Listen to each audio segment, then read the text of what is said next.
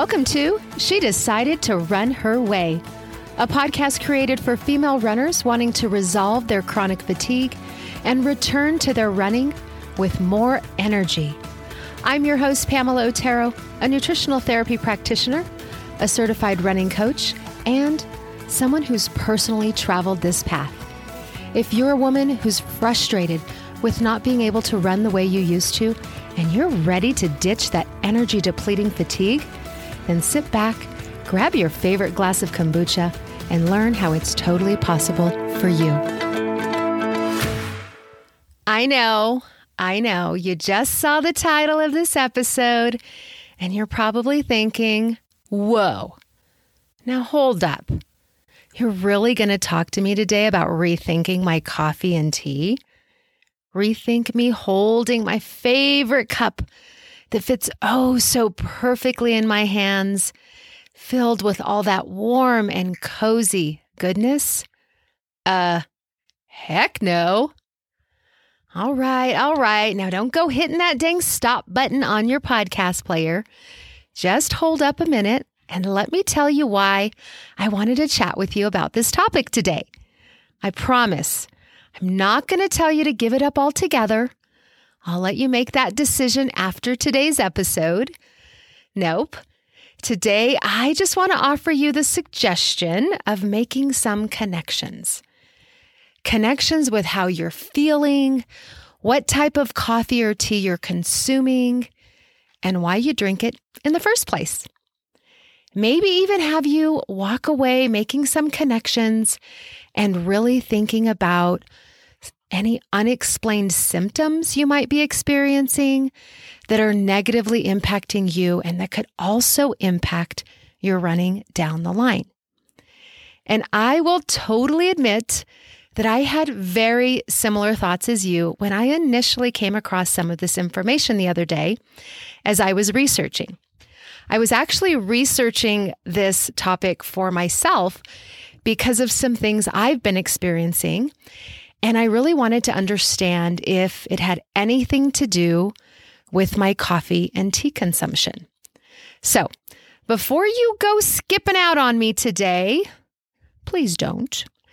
I'd love it if you'd stick with me because today I'll be sharing with you basically 3 things. The first one is I'm just going to give you a little background information about coffee and tea, share with you some things you may not even know. The second thing I want to talk with you about is really just discuss a few factors you may want to consider when deciding if drinking coffee or tea is beneficial to you or if you should cut back. And then the third thing is I really want to chat about some symptoms you might be experiencing that you want to take notice of, as well as some health conditions that you might have that can be made worse when consuming coffee or tea. All right? So you probably already know this by your reaction to reading the title of today's episode, but drinking tea and coffee, drinking caffeinated beverages, usually tea and coffee, has become one of the most popular traditions today. Around the world, it's something that's consumed by almost every single culture. And for many, it's a daily ritual that is truly, truly treasured. The world is really running on caffeine. Wouldn't you agree? I have a pretty good feeling you're totally in agreement with me and that you too have some sort of morning or evening or even heck, a daily practice around drinking coffee or tea. And I totally know this to be true because over the years, being a runner and coaching women to run, it's one of the things we all seem to have in common. You know, grabbing coffee or tea after a run, showing up with our coffee or tea in hand at a run, or, hey, running late for a run because we had a tad bit too much before getting out the door. It's just something that most of us runners consume, and usually for a couple of reasons. Either using it as a way to clean out our system, if you know what I mean, or drinking it as a way to boost energy while on a run. Now, personally, I don't drink it for either of those reasons. I honestly just love the smell, the taste, and the whole dang experience.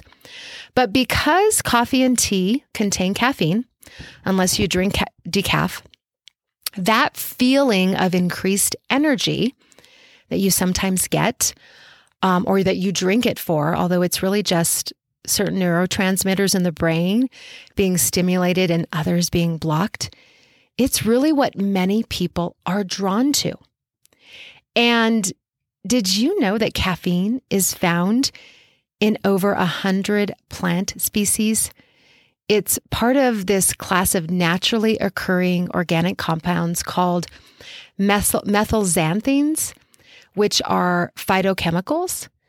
Now, I won't get into all the chemistry, sciencey stuff because it kind of stresses my brain, but also because it's not particularly necessary for the sake of this conversation today.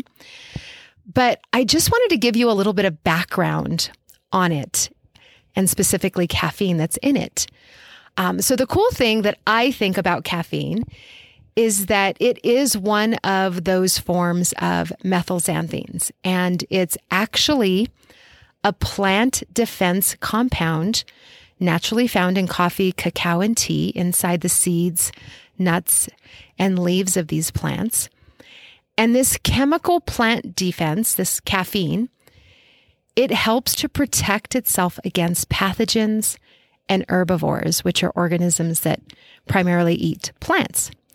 So its existence is to defend itself from outside invaders. Pretty cool, right? So although these plants produce caffeine for its own specific needs to protect itself, we also consume these plants, the seeds, the nuts, and leaves, obviously in their processed form, for our own needs. And not only do we get this stimulant effect or benefit, we also get other health benefits due to polyphenols that are also found in them. Now, polyphenols are produced by the plants, and these are basically highly essential functional foods, nutrients that are found in these plants that are needed in our diet. And they have been shown to be very, very helpful in doing a lot of things. But some of the things that they've been helpful in is decreasing the risk of certain things like heart attacks, strokes, and diabetes, as well as helping to improve blood pressure, insulin resistance, and even systemic inflammation. So, although there are obviously some benefits to consuming coffee and tea because of these sort of things, the actual amount of polyphenols and caffeine that we get really all depends on how the coffee and the tea are grown, where exactly they're sourced, and then ultimately how they are processed once they're harvested.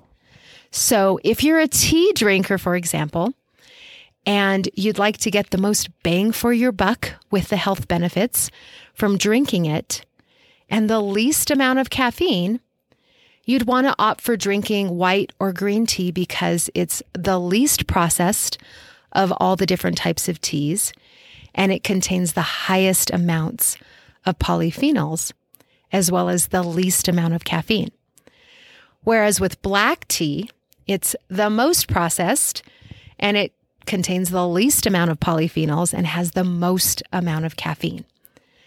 And this goes, for coffee as well. Now, the process of roasting the coffee beans is totally different than heating and drying the tea leaves a certain way.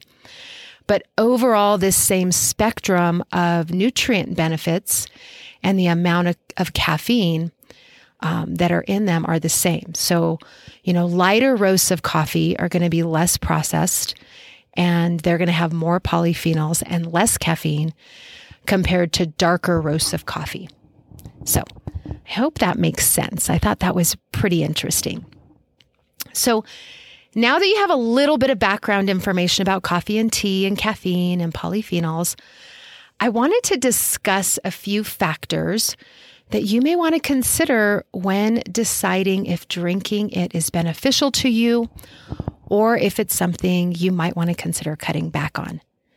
Now, because each of us is very different, we're all very different. The effects of caffeine, whether that be from coffee or tea, they're all going to be very bio-individual.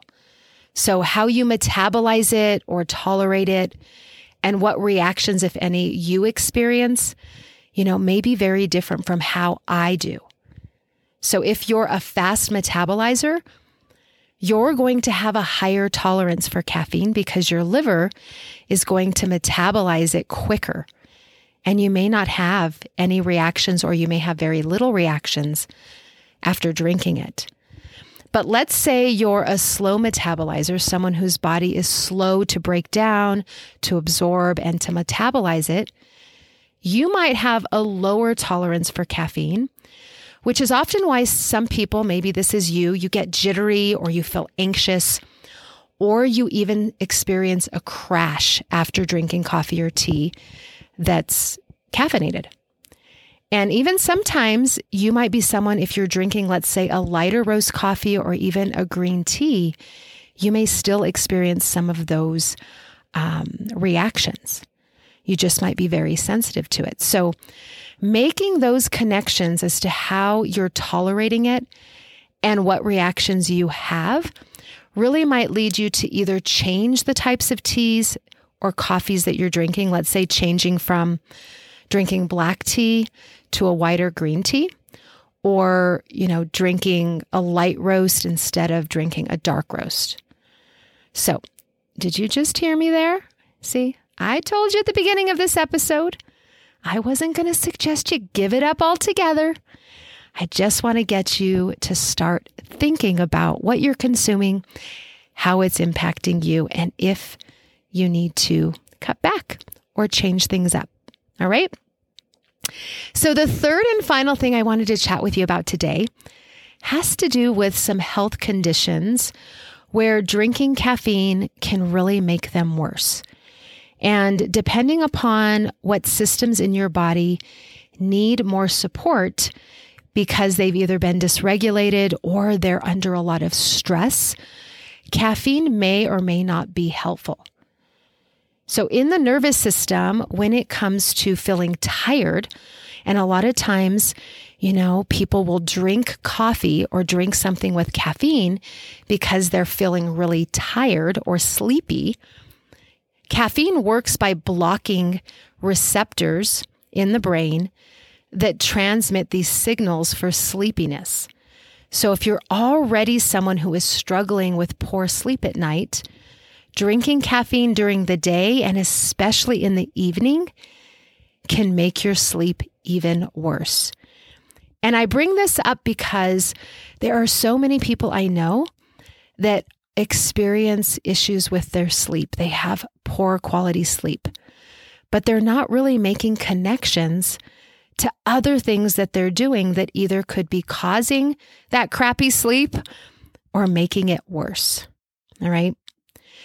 Now, the other thing that caffeine does is it revs up your adrenal glands, which increases cortisol production, cortisol secretion. So along with boosting that feeling of having more energy in the short term, long-term consumption and long-term effects of that caffeine on your adrenal glands can really exhaust them.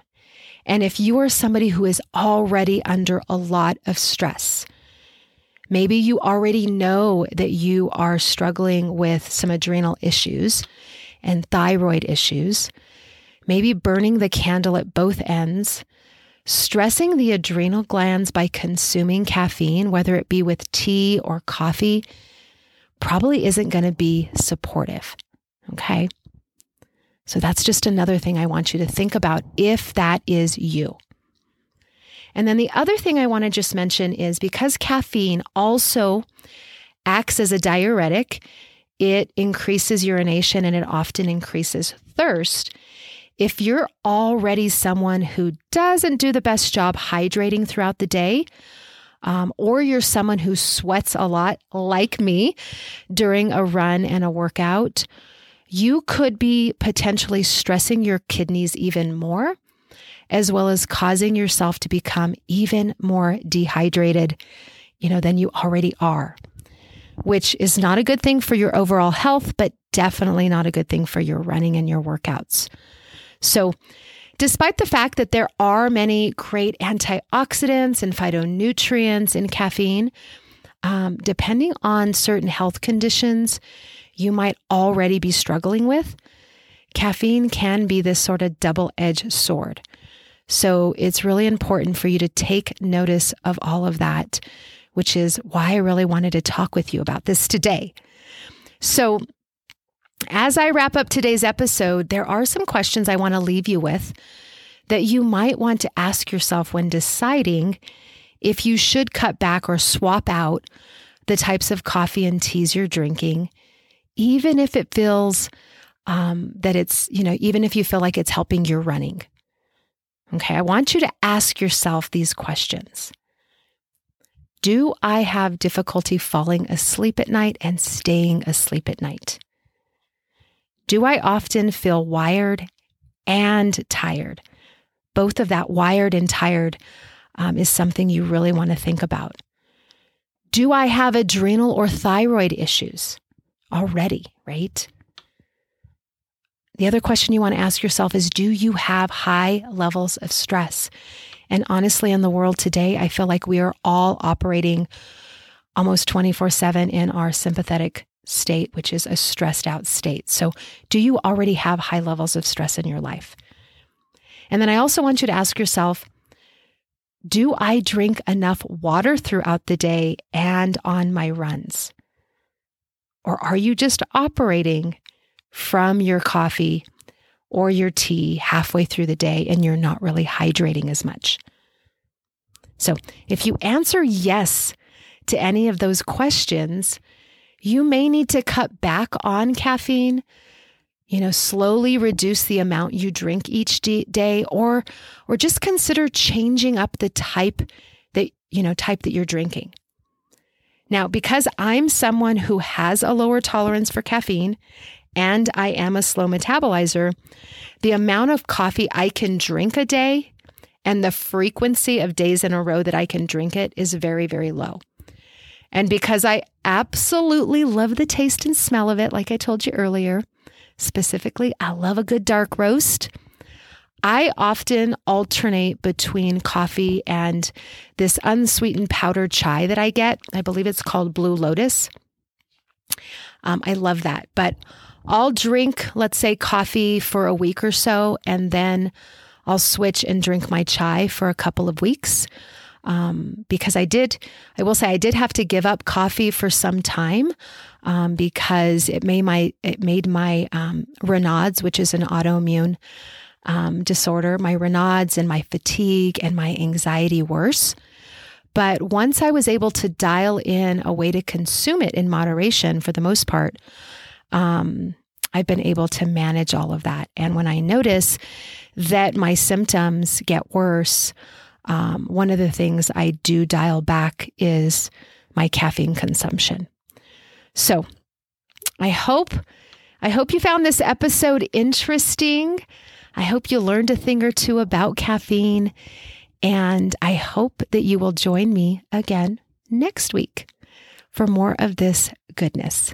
So until then, my friend, go grab your running shoes, lace up, and go enjoy the beautiful outdoors.